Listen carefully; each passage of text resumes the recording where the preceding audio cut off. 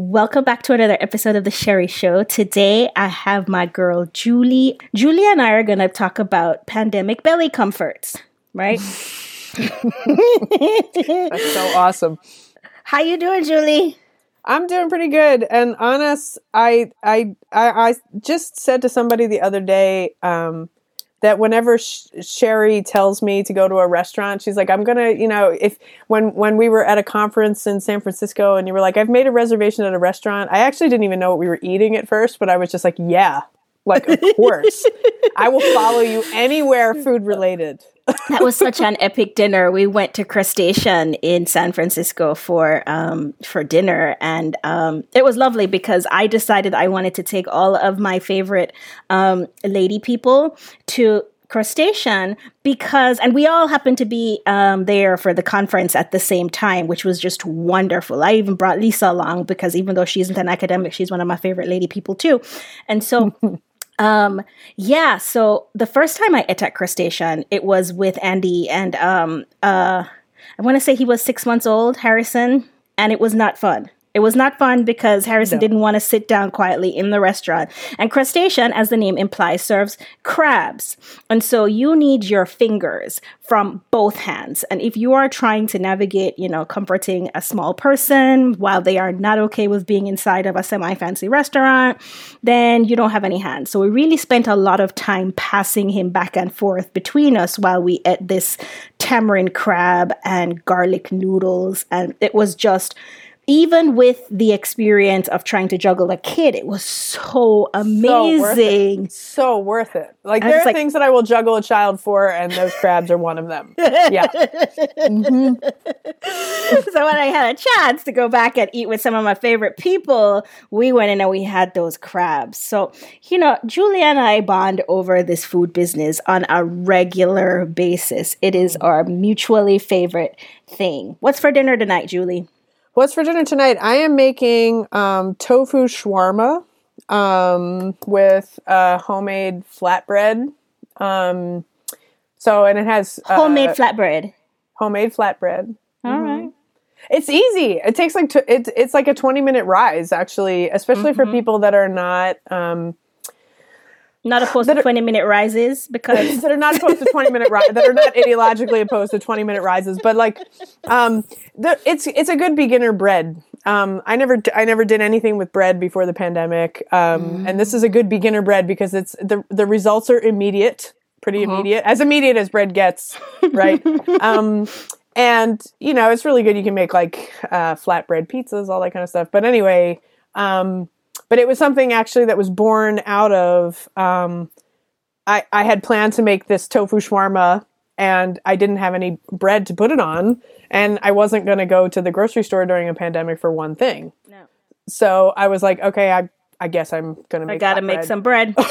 Yeah. So yeah. And tofu shawarma, it has even gotten my dad to eat tofu, which is like a sort of feat in and of itself. So my parents and my sister actually make this regularly now. It's a really good, really, really good. It's got garlic yogurt sauce. Whoa, garlic yogurt sauce. That does sound yummy. It's good. So, and it's like a good tofu for people that believe that they wouldn't not like tofu. Yeah. Yeah. I'm like that with eggplant. I will not touch eggplant with a 10-foot pole in any preparation, even if it is drowned in cheese. I want nothing to do with it. I see you looking at me sideways. I am. I mean, like that's like eggplant parmesan is probably my favorite thing in the whole world. So now I just feel like this is a challenge for me. I mean, maybe. If you made an eggplant parm and put it on my doorstep, I might. But I guess I should clarify too, since I'm eating tofu this evening, that I'm not vegetarian. Though we do eat a lot of vegetarian meals. And those vegetarian meals look really good for like a hardcore meatitarian like me. I mean, I look at some of those vegetarian things. I was like, we could do more with the green things in our home, but. Talking about leaving things on people's doorsteps, how did we get to that point? Because I'm one of the lucky recipients of Julie care packages from time to time. I'm currently awaiting my sourdough pasta delivery Tell us about food deliveries around Colombia during this time. Well, so I think it's interesting, like, so I always joke with people that like I'm half Italian and half Irish, right? And Italians give people food when they have literally no idea what to say, right? Like it's just sort of like, here is a pasta, right? Like it's like a so I think that sometimes, I mean, in the beginning of the pandemic when we didn't know whether or not like it was a foodborne, virus, right? Like it was harder to do, right? Like, but once that happened, I was sort of, when it was pretty clear that, you could get takeout, you could get food from your friends, all that kind of stuff and have it be fine. I feel like it's a way that I've tried to maintain a connection with my friends. It's also a way that I've been giving food mostly to people who have been home with small kids, because I know that, because I miss the communal child raising thing where we could lift each other's load. And I thought, or lighten each other's load, right? And making food for somebody is a way of showing them love and hopefully a way of lightening their load. So, so I've been delivering, well, the secondary reason is because I've been making sourdough like every other American during the pandemic, not even American, everywhere around the world. People are like, now I have the time for this. For sourdough. I'm just terrified of killing that. I mean, I know if you kill it, then you just like start again, but I feel like I don't have I don't have that's it's not a thing that I have bandwidth for. I get that. It's like anything else that it becomes like it's feeding the sourdough. Like I always joke with my daughter. I have a 2-year-old who comes. She's like, "You feeding your sourdough baby?" And I'm like, "Yes, I'm feeding my sourdough baby." So yeah, I mean, it's now like, every morning it's like I wake up, I get a cup of coffee and I feed the sourdough baby. Like it's become part of my morning ritual. But basically one of the things, this is kind of interesting. I was talking to a colleague of mine, who is a feminist sociologist, and she was actually wondering whether a lot of, sourdough and bread baking has been like organized around male bakers a lot, right? Like, yes. So a lot of times, like, I mean, even in our own community, there's a man who works for the university who makes like amazing sourdough. As like he was the sourdough guy, right, for the longest time. Yep. So one of the interesting things that's happened is she was wondering whether or not a lot of these like recipes for using sourdough discard. And the discard is when you feed sourdough, you have to basically, take a portion of it and hydrate it with water and feed it with fresh flour. But you end up throwing out the overwhelming majority of the starter that you had cultivated, right? Wow. Every single time you end up throwing it out. So in the beginning of making sourdough, I was like, I just can't throw out all this flour. Like this is just like I mean, I have the patience for this. It's waste. It's so wasteful. Yeah, exactly. Like I can't stand the waste. Yeah. Right. So so then I looked up and I was like, oh, there's actually things that you can do with all the sourdough discard. But it came out of like a desire not to waste anything. And it's something that I've noticed a lot about my own food practices and how they've shifted during the pandemic to sort of like just not being like having a mind toward not being wasteful and like using up the ingredients that I have and all this other stuff. So I made a list here. I took notes for this, but we started composting. We started composting during the pandemic. That was, yeah. But yeah, you've made.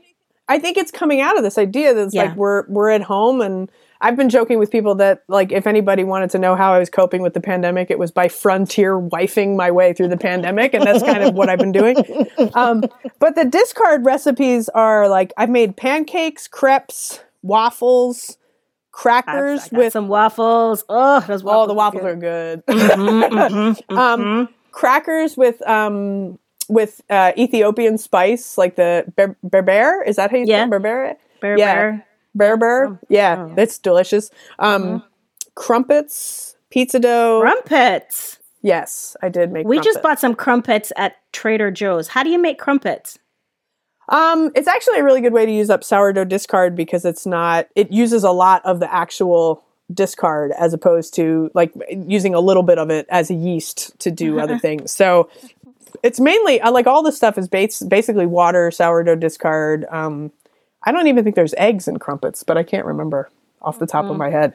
I'm looking at this round thing with the bubbles, like the little They're holes. glorious. Yeah. With some butter or like lemon curd. Mm-hmm. Yeah.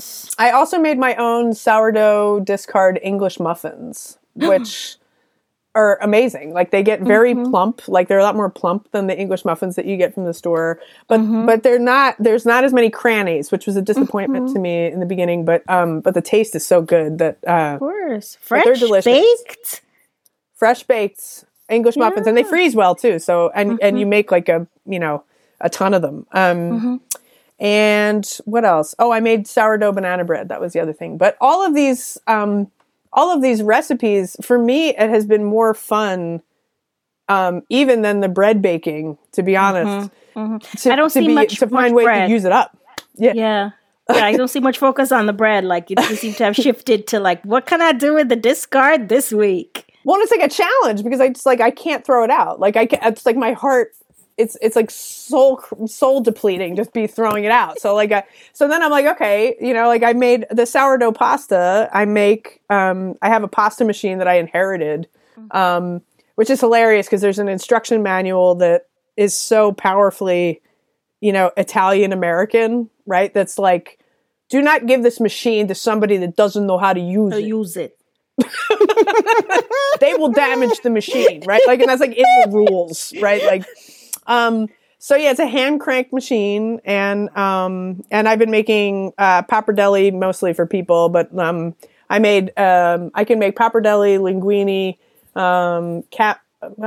so like spaghetti. It's probably something in between capellini and spaghetti, and lasagna noodles. And if you make lasagna with fresh pasta, you'll like never go make back it with regular noodles again. I've heard this before. Andy, I don't know how that, like his birthday last year, he just sort of mentioned offhand that he wanted to learn how to make pasta. So I got him all of this pasta making stuff that we haven't kind of cracked out yet. But it's been a thing in my mind too, because he makes a really good sauce. And once he makes the sauce, then I make the lasagna out of what's left from the meal that we have, like the sauce with, if we have spaghetti or something. I was going to say too that I realize it's not as hard to make fresh pasta as I thought. Right, like I'm seeing like a lot of videos that make it. It looks really like if you got like I was watching one yesterday. There's a part of it too. Like the thing why pasta is appealing to me is I am super soothed by those videos of the guys with like that board that has like all the lines on it, and they'll cut the gnocchi board. Yeah, the gnocchi board. Yeah, where they just like roll little pieces out and it has the grooves, and I could just sit and watch some person do that for like hours, just like the culinary Bob Ross. Yes. Yes, like the pasta cutting. Like there are a lot of social media videos now about like pasta cutting and pasta rolling and like filling raviolis. Oh my god. Oh, I've done that too. Not during the pandemic, but I have. Making your own raviolis is fun. It's really fun. Yeah, it's like this. So, like for me, a thing that I joked with one of my friends in another episode about how if you ever see me in like the kitchen all day working on something that's just like a multi-project, like a multi-step project, check in on me at the end of the day and see if I'm finally okay, because it's just like. You're like, here's where I will go to have my flow state and then eat it. Exactly. Right? Exactly. Like, this is me coping with something big that I don't want you to talk to me about, but I'm just going to breathe and roll my way through, like any project oriented, and especially like kitchen project oriented things. I'm trying to remember, like when we made the donuts a couple weeks ago, again, it was like another one of those times that somebody pissed me off in a meeting, and it was just like, you better not say that too loud. The people in your house will be like, we have to piss off mom so we get some donuts. When we get some more donuts, right? And it was kind of great because like Lisa came in like right at the right time, and she was just like, I'm going to put the jelly in. And it was amazing. And it became like this really, like it started off as this thing that was, like me like angry pudding. Yeah. And then, like this really fun thing that that we're just like, holy shit, what we do now? We know how to make donuts. Look out, world. Look out. Well, it's not even look out, world. It's just like, I need another gallon of vegetable oil because I'm going to be frying these guys like weekly. No, I haven't done that because it's there's a lot. Like there's a lot of patience and practice that goes into, like, you know, we joked about the 20-minute rise too. It's like, you know, you make these things that have multiple rises and it takes like 6 hours in total to actually get them done and in the oven made. And I have bread resting, actually, 2 loaves of sourdough that are rested, that are doing their second rests right now. But I had to like time my children's walk around the neighborhood. I was like, we got 30 minutes before I got to turn this bread. So like we could get down to the cul-de-sac and do some biking right before I get back and turn this bread. So yeah.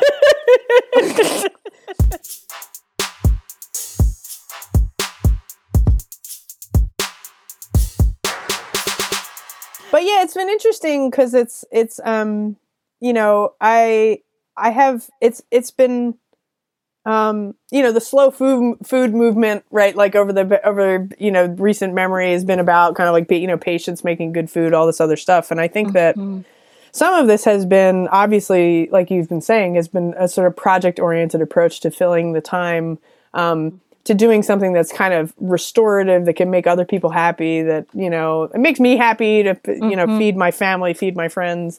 But yeah, you know, a lot of the things that, like the way that the pandemic has impacted the way that I cook, right? Like has been, a lot of things that take time, right? Like, so shrubs, right? For instance, like I made shrubs.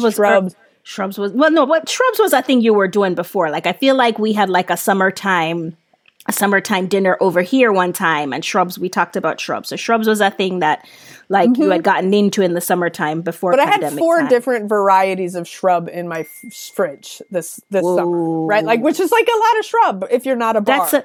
I mean, your house gets sort of turned into a bar over because we can't go to bars anymore.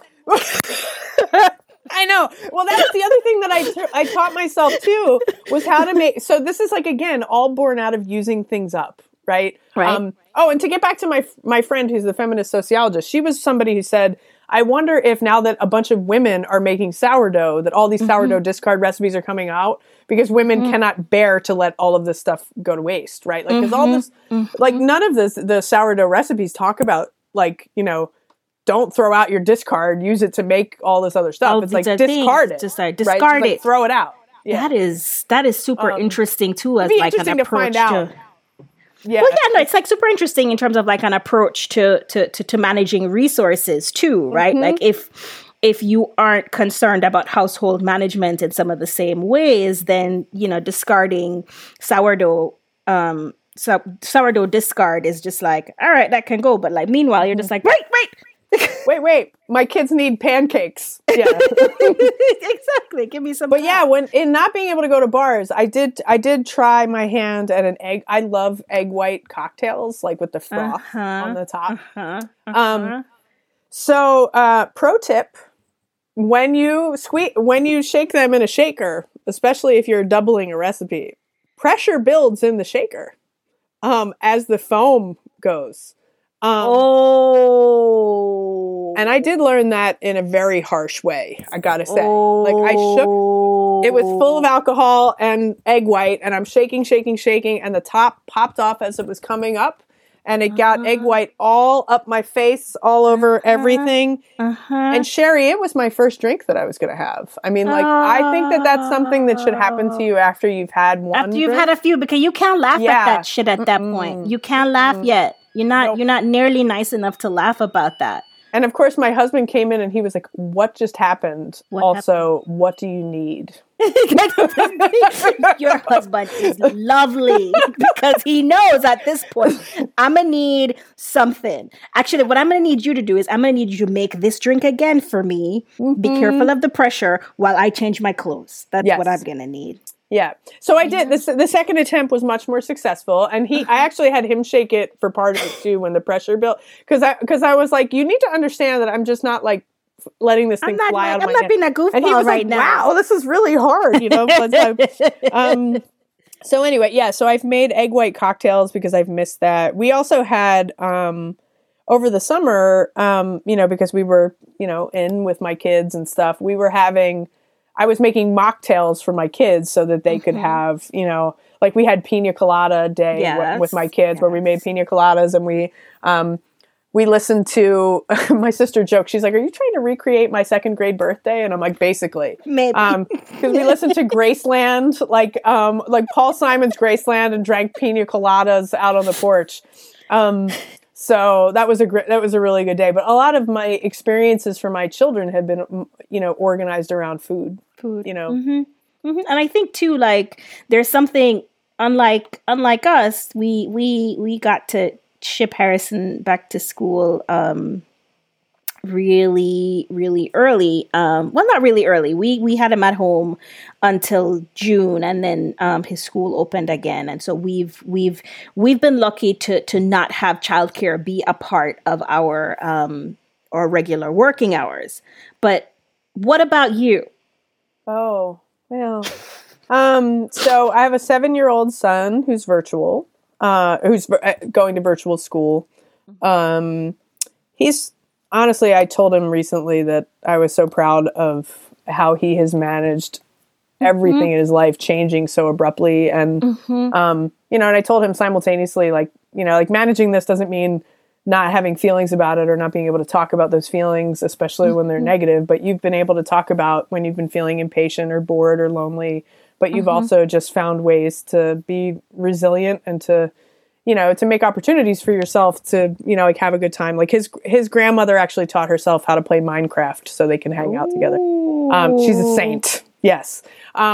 So they have a world now where they were just digging holes and hiding diamonds in them so that the other can go into the world to find the diamonds, right? That's what they're going to do tonight. That is so awesome. So, and so I have a 7-year-old who's doing remote schooling, and I have a 2-year-old who's currently potty training. So, but we have been without childcare for a year, like without. This is a year. So that has been difficult, but rather than sort of working against the tide, I have my children help us cook a lot, right? Like so they, like Willow's. She's like, "Dad, do you feed your sourdough baby?" I poke it. So I'm like, "Yes, you can poke it." So she wants to poke everything. But they help me. They catch the pasta when it comes out of the machine. They and we call that, my daughter's baby learning, right? This is baby. That's what she said. This baby learning. I'm like, yeah, this is. Yes, that's exactly what it is. Yeah, I feel like this is one of the things that our guy is missing from his school, because usually, they'll get to go into the classroom. The classroom becomes the kitchen too, and they'll be a part of food prep. Oh, I know. It's a nice part about that school because my son. Yeah, yeah, and so.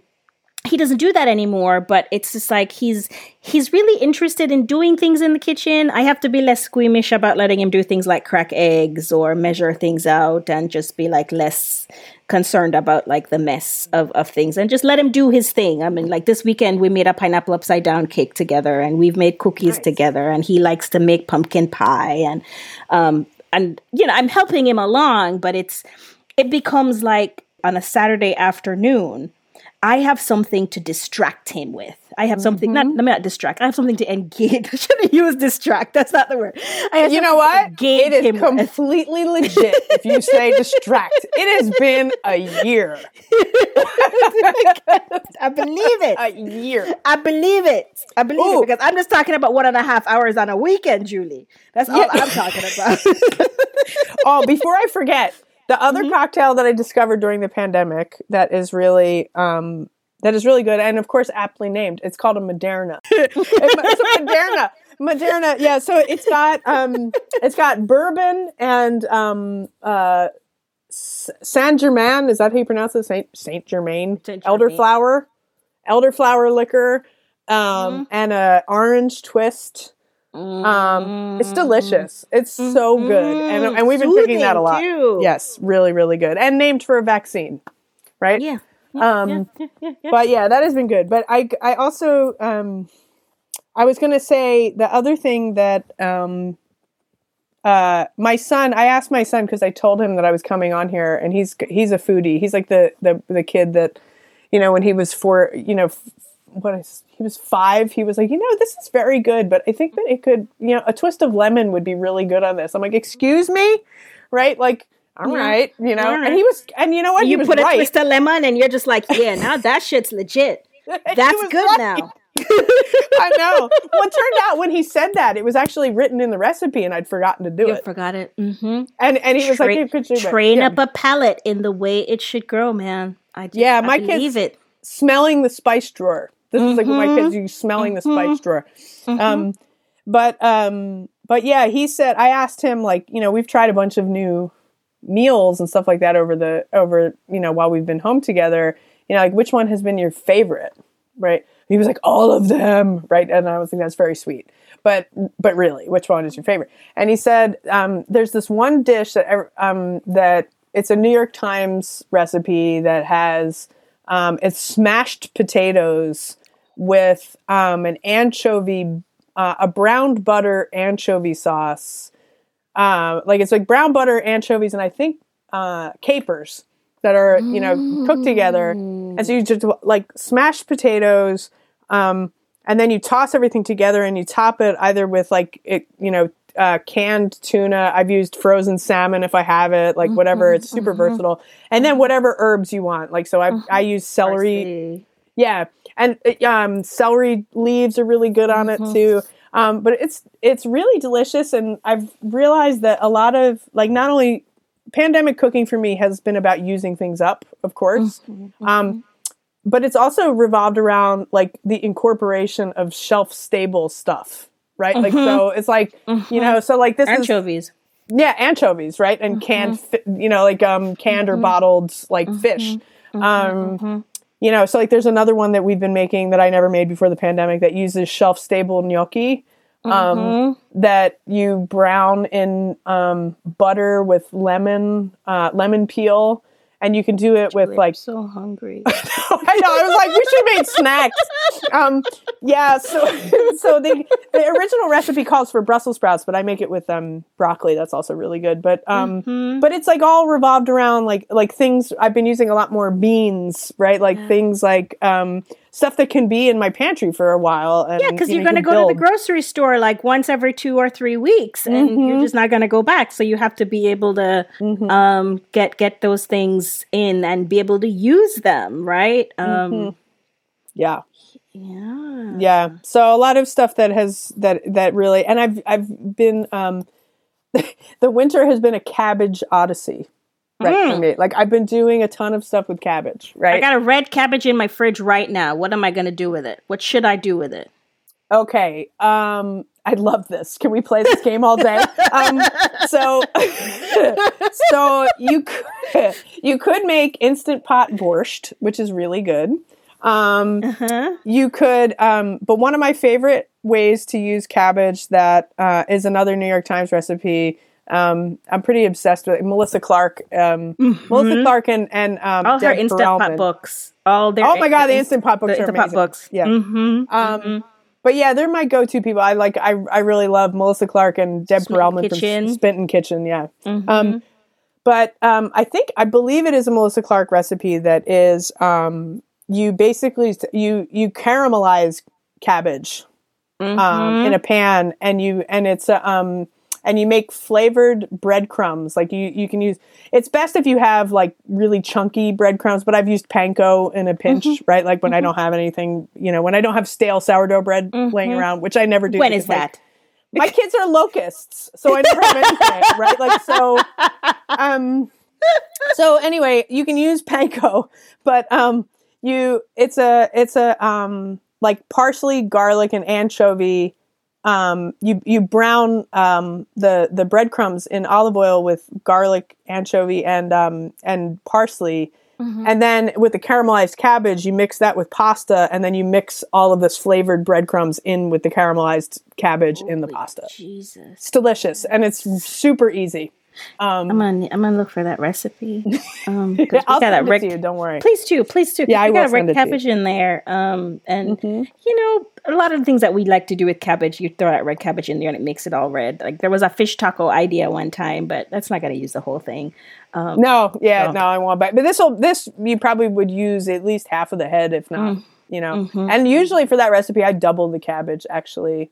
But look in the tips because I think the recipe that I'm pretty sure it's this recipe that I just read that somebody actually oven roasted it to good success because it's a lot of cabbage to put in one pan, and they were finding that it was hard to get it to caramelize. So always look. You were telling me about a gnocchi recipe. There was a gnocchi recipe with the shelf gnocchi. Oh, the gnocchi. The gnocchi recipe is it's I think it's another New York Times recipe that I think if you search gnocchi and Brussels sprouts, it'll come up. But it's not going to be the kind of pillowy light gnocchi that you would make in in a sauce, right? Yeah, this is actually, and that's precisely what I really like about it, is that it's actually like using the shelf stable gnocchi is a lot more dense, but this recipe makes it crispy. Right, like it crisps on the outside. So you fry up the whatever cruciferous vegetable you want to use, like Brussels sprouts, or I love it with broccoli personally. But this is where Andy would say cruciferous every time somebody says cruciferous. He says cruciferous vegetables are good for your cervix. Here, have some more. Did you know that? No, I don't. Yes. Thank you. The more I feel like I want to do like some sort of podcast star wipe. The more you know, right? Good for your cervix health. Good for your cervix. So, every time I hear cruciferous, I always think cervix. That's hilarious. See, now I will never be able to unlearn this, and I'll be like, this is an investment in your cervical health. But yeah, so it's you brown whatever vegetable you're using, you brown it in the pan, and then you take it out, and you cook it with the peel of a lemon, just chopped, messily, whatever, into that's a technical term. Messily, yeah, messily, right? Like chop it messily and throw it on top, and don't move it, right? Because the object is for it to brown. Then you take it out before it's done, and then you brown the gnocchi in the pan with some olive oil. And then you put butter in so that the butter, and it's at a high temperature, so the butter browns. And so then the gnocchi sautés in the brown butter, and you throw the vegetables, back in, and then you serve it. You can put Parmesan cheese and a little twist of lemon. That was the recipe where I forgot the twist of lemon. But it's delicious, and that's another recipe that, especially if you buy pre-chopped broccoli, it's like it comes together in 20 minutes. So, and the gnocchi is really like I forgot to say, you put butter, and this is weird, but essential and good. You put a little bit of honey in, which I never would have thought. Well, yeah, I mean, because you want a little bit of the sweet, because you sort of need that sweet to be there to make that twist of the lemon really work. It's the counterbalance, right? Sherry. Yeah. But yeah. We talk the same food language, Julie. Yeah, I was like, it has all the things, right? Like, yeah. But yeah, when I gave it to one of my colleagues, who's very good. I mean, she's a really wonderful cook. And before the pandemic, one of our primary bonding activities was to like make something that was labor intensive and make it together, right? So she was finally going to try this recipe, and she makes her own pasta. So she was very much like, really, shelf-stable gnocchi? And then she called me up and she's like, are you serious that I put honey in this? And I'm like, allow me to explain. Just. But it also helps. It also helps with the caramelization of the. The crispiness for the browning, the crisping and the browning. Yeah, you need some of that deeper nutty, like it's nutty. The sugars. Holy shit, it's like nutty too because of the honey. Damn, and the brown butter sounds good. So yeah, it's really good. It's like this is really, but yeah, that's been delicious, and I've been doing that.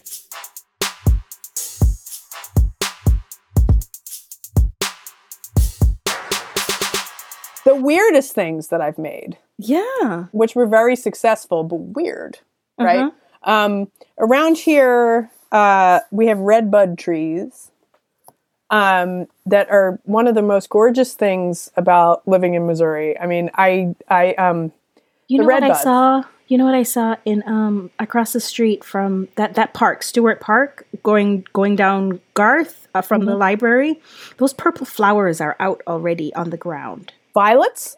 Yes. Oh my God, pick them. This is the other weird thing that I made that's delicious. Anyway, redbud. Yeah. Redbud. Okay, so I made things in my kitchen with flowers, right? So things to eat, right? That was the first part. It was our first phase because spring. We all kind of got locked down somewhere in the week of the 13th to the 16th is where we all started staying home. And by then those purple flowers were on the ground. And we were all making, when I say all, I'm not everywhere. Literally everybody was making violet syrup. Violet syrup, which you should mix with champagne and you will not be sad about it. This year, for sure, that's going to happen. I'll make it again. Yeah. Yeah. So and oddly enough, I mean, because I can imagine listeners sort of thinking like, what the heck does a violet taste like, right? Like, why would I want to? Why would I gather the petals of the flowers that grow on the ground in my yard? It's a pandemic. You'll do it. You'll do it. or better yet, send your children to do it. Send your children to do it. Yes. Harrison helped me. He did. Find all the purple flowers in the entire yard. Go. Yeah. So anyway, they it tastes like grape. Like when you make it, and it has such a beautiful, deep purple color. I mean, just so gorgeous. And it was something that it's Sherry and I both enjoy traveling, right? And at a time when we can't travel, right? Like some of these sort of like food adventures that you've never sort of embarked on, and you can do it together. Have been some of the ways that we've all been coping, but. So the violet syrup everybody was making, and I made redbud jam or redbud jelly. That you pick the redbuds from the trees, and the redbuds are pink. They come in all different kinds of colors. One of my favorites is I think it's an Oklahoma redbud that I have out in front of my house that has like these deep magenta flowers. And when the red buds pop in Missouri, I think that there's no more beautiful time in Missouri than when the red buds are in bloom.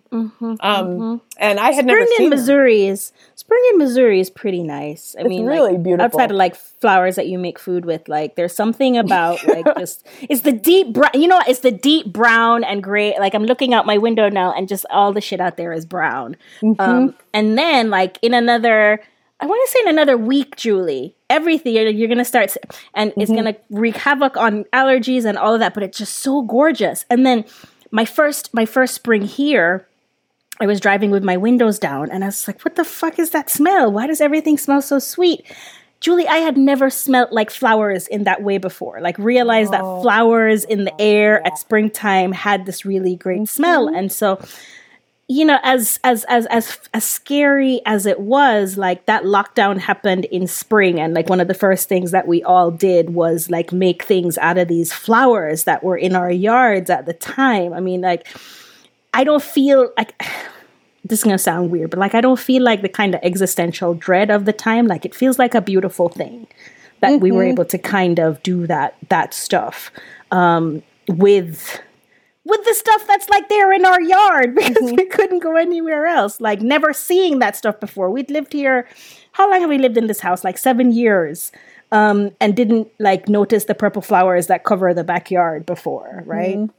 So. Well, and I mean, and I think it's also important to say that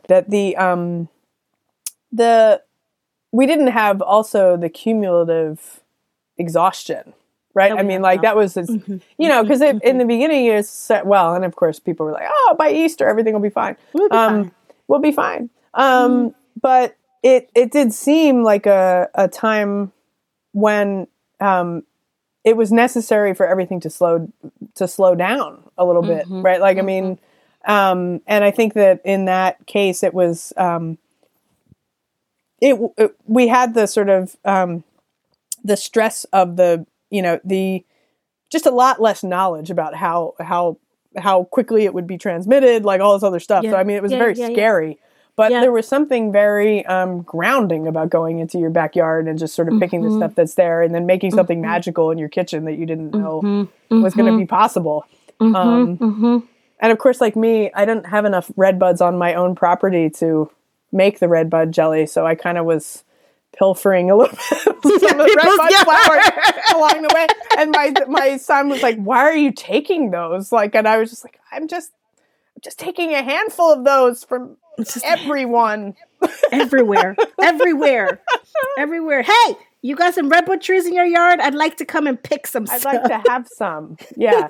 So it was really neat. And I mean, and that to me was also like connecting with, like, I had never done any canning before I moved to the Midwest. And I learned how to do that when I moved here. And I'm still not, I'm not somebody who, like, you know, has a whole haul of vegetables, but at the end of a season that I can, but like I had some of those skills that made me feel connected also to this place, like where it's a lot more common for people to can and do things to preserve vegetables, you know, for the winter. So, so that part of it was really fun too. And the red bud jelly is really, good. It's delicious. It's got a very delicate floral flavor and it's bright pink, right? Which is kind of neat.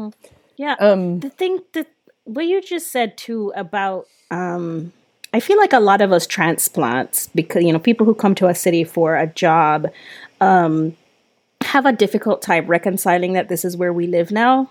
And especially like people who come from cities, if you love like a city life and you like the pace and the access and the diversity of cities. And I think, that so much of the early stuff that we did, and especially around food and drink preparation, had to do with connecting in these very local ways that changed perspectives about home and this place as home.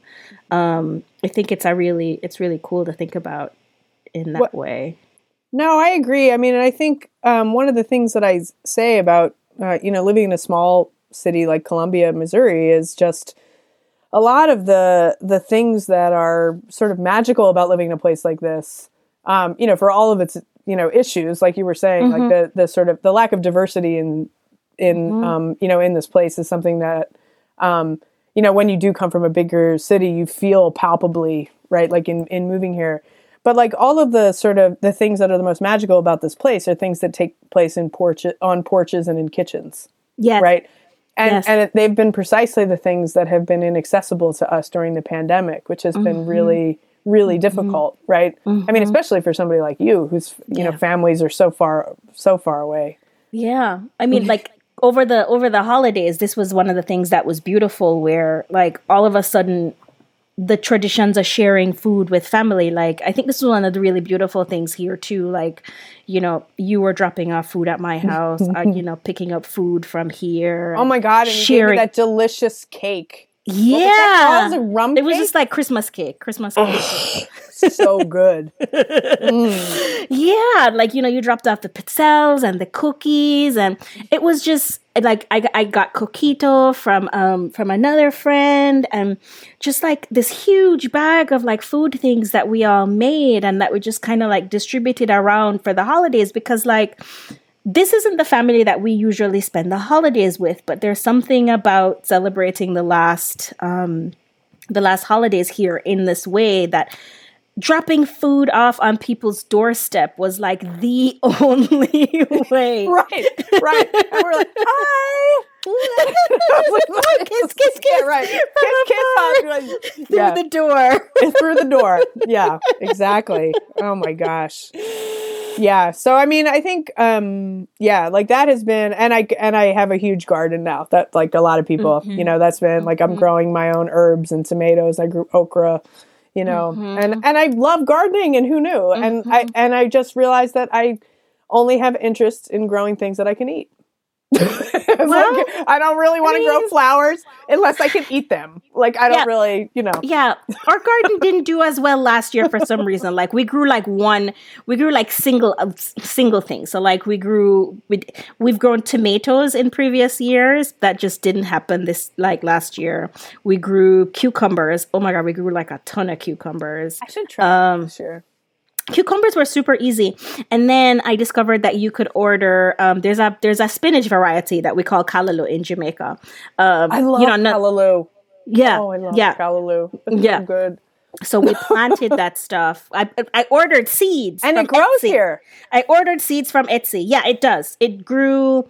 And then like even after I cut it, it gave me another batch, but it was a batch that got eaten up. I didn't anticipate the eating up part. And those but just like the callaloo and the cucumbers were the only things that we grew really well. The tomatoes took forever. They just never gave us any tomatoes. How do you prepare the callaloo? What do you do with it? Chop it up and then stir fry it with onions, peppers, tomatoes, and salted codfish. Oh. That sounds so good. And then you make little we call these fried dumplings. Some Jamaicans call it Johnny cakes, which is another version, or journey cakes or whatever. I've heard of Johnny cakes. I've never eaten them though. Yeah, so like little flour dumplings, it's like a dumpling, but instead of boiling them, you fry them. Oh, good. Low and slow.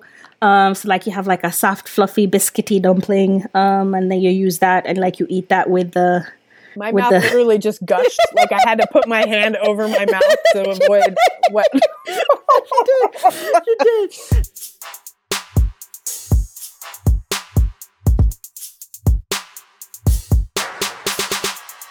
But yeah, like we bought seeds from Etsy, and there's these huge projects that we have here in our house about how we can bring all of the things that we don't have to us. Oh my God, your mail order food game has been so strong.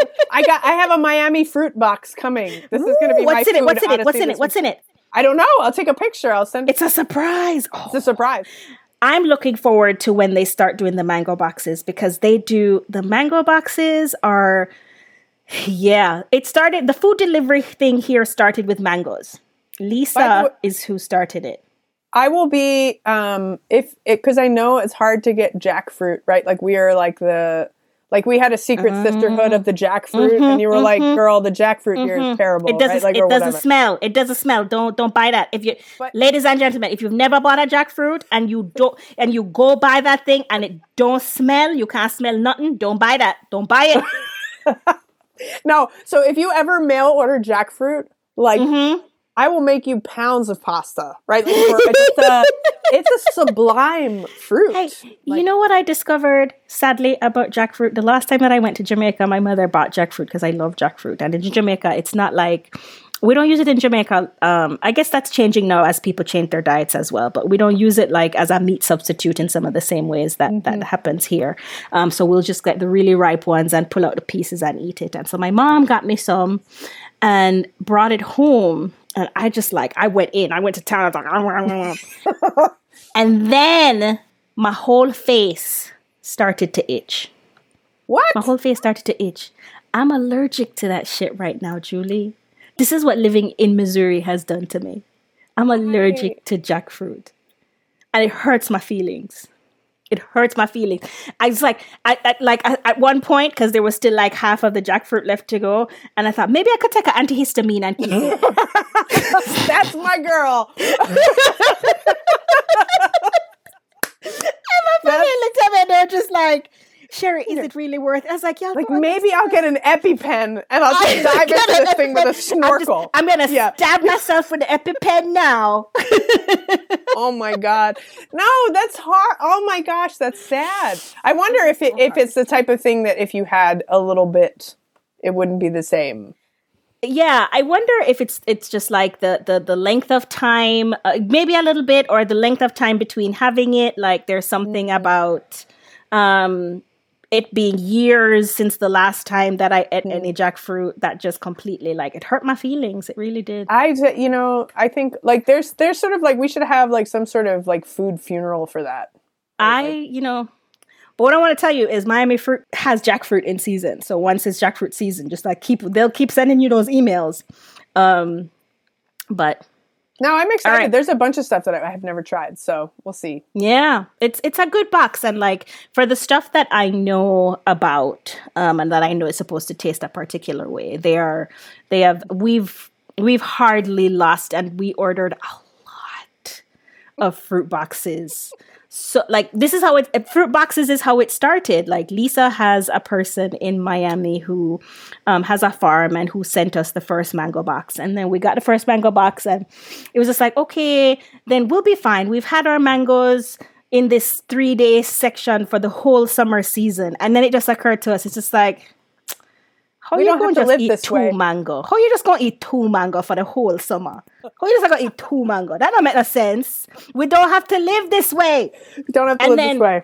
And then like, it's, Instagram, in the creepy way Instagram is, like as soon as we started talking about mangoes, I opened my Instagram and there's like a thing from somebody from Miami Fruit. And I was just like, let me try this. Cause they get their mangoes from Fairchild, which is a botanical garden down there. And, lots of mango varieties. So this is also why they're really great because like, the Fairchild mangoes in all the different varieties are super good.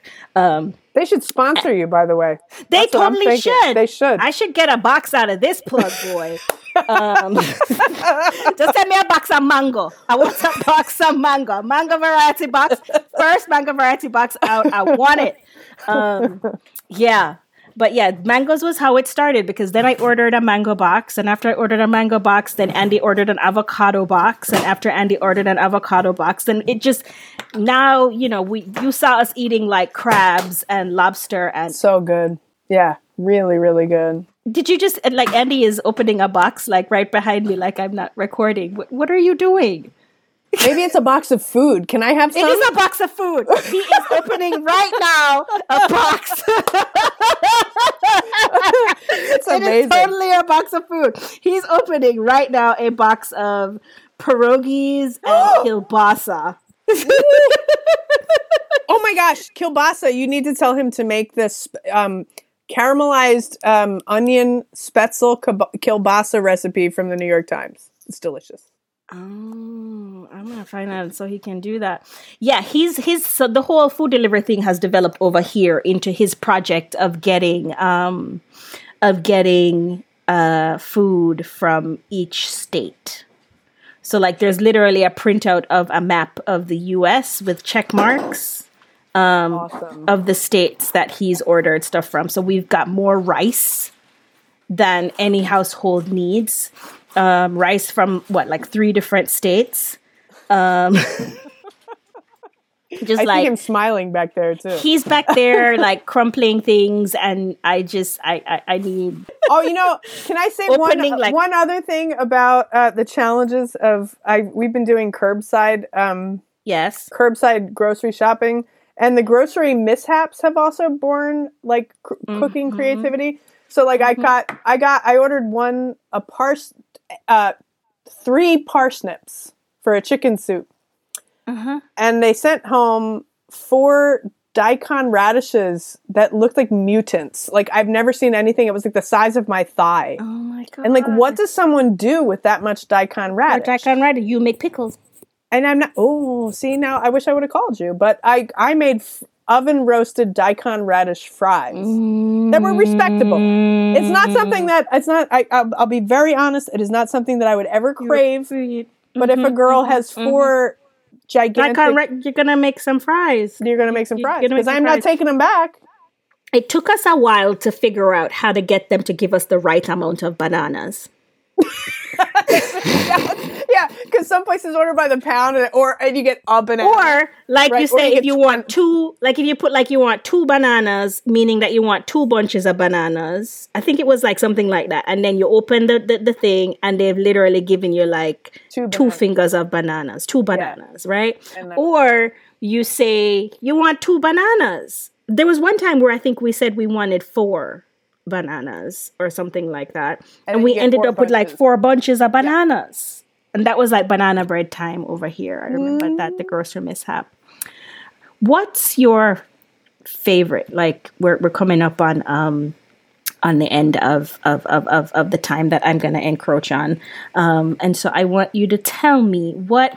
And this could be one of your weird ones or whatever. Like, but what's like your favorite food discovery of this entire time? Like the thing that you know for sure is gonna go with you after The thing that you know that's gonna go with you through to the end of this time and beyond.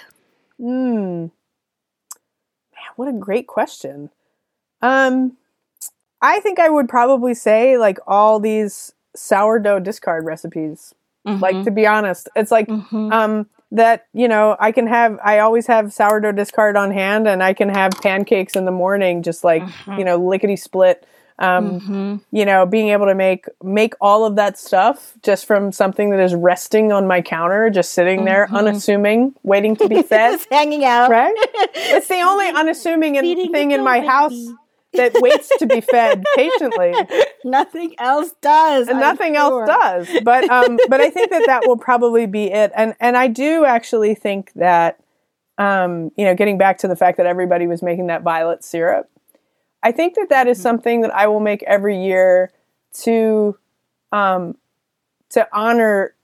the sacrifices of this time. Yeah. Like as a kind of memorial to this time. Because I think that it is something that was like taking springtime, putting it in a bottle, trying to bring it to friends. So I do think that I will probably make that in the future as a remembrance of this.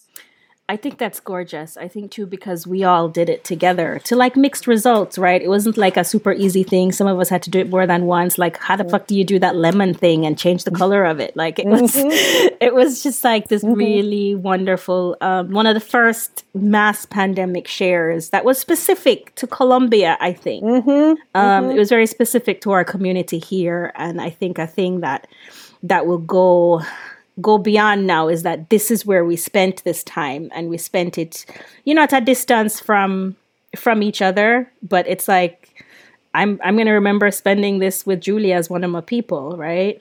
I feel the same. Yeah. Yeah. Julie, thank you. Thank you for giving me a whole hour in the middle of your afternoon to talk about pandemic belly comforts. I really, really appreciate you being one of the first guests in the first season of this podcast project that I'm doing, and I absolutely love and adore you for this wonderful gift. Thank you. Oh, thank you so much, and I look forward to a time when we can share another meal in person. Likewise. So I hope you enjoyed this show. And if you did, make sure that you like, subscribe, share, tell your friends. I'm tired of telling y'all to tell your friends and subscribe. This has been another episode of The Sherry Show. Bye.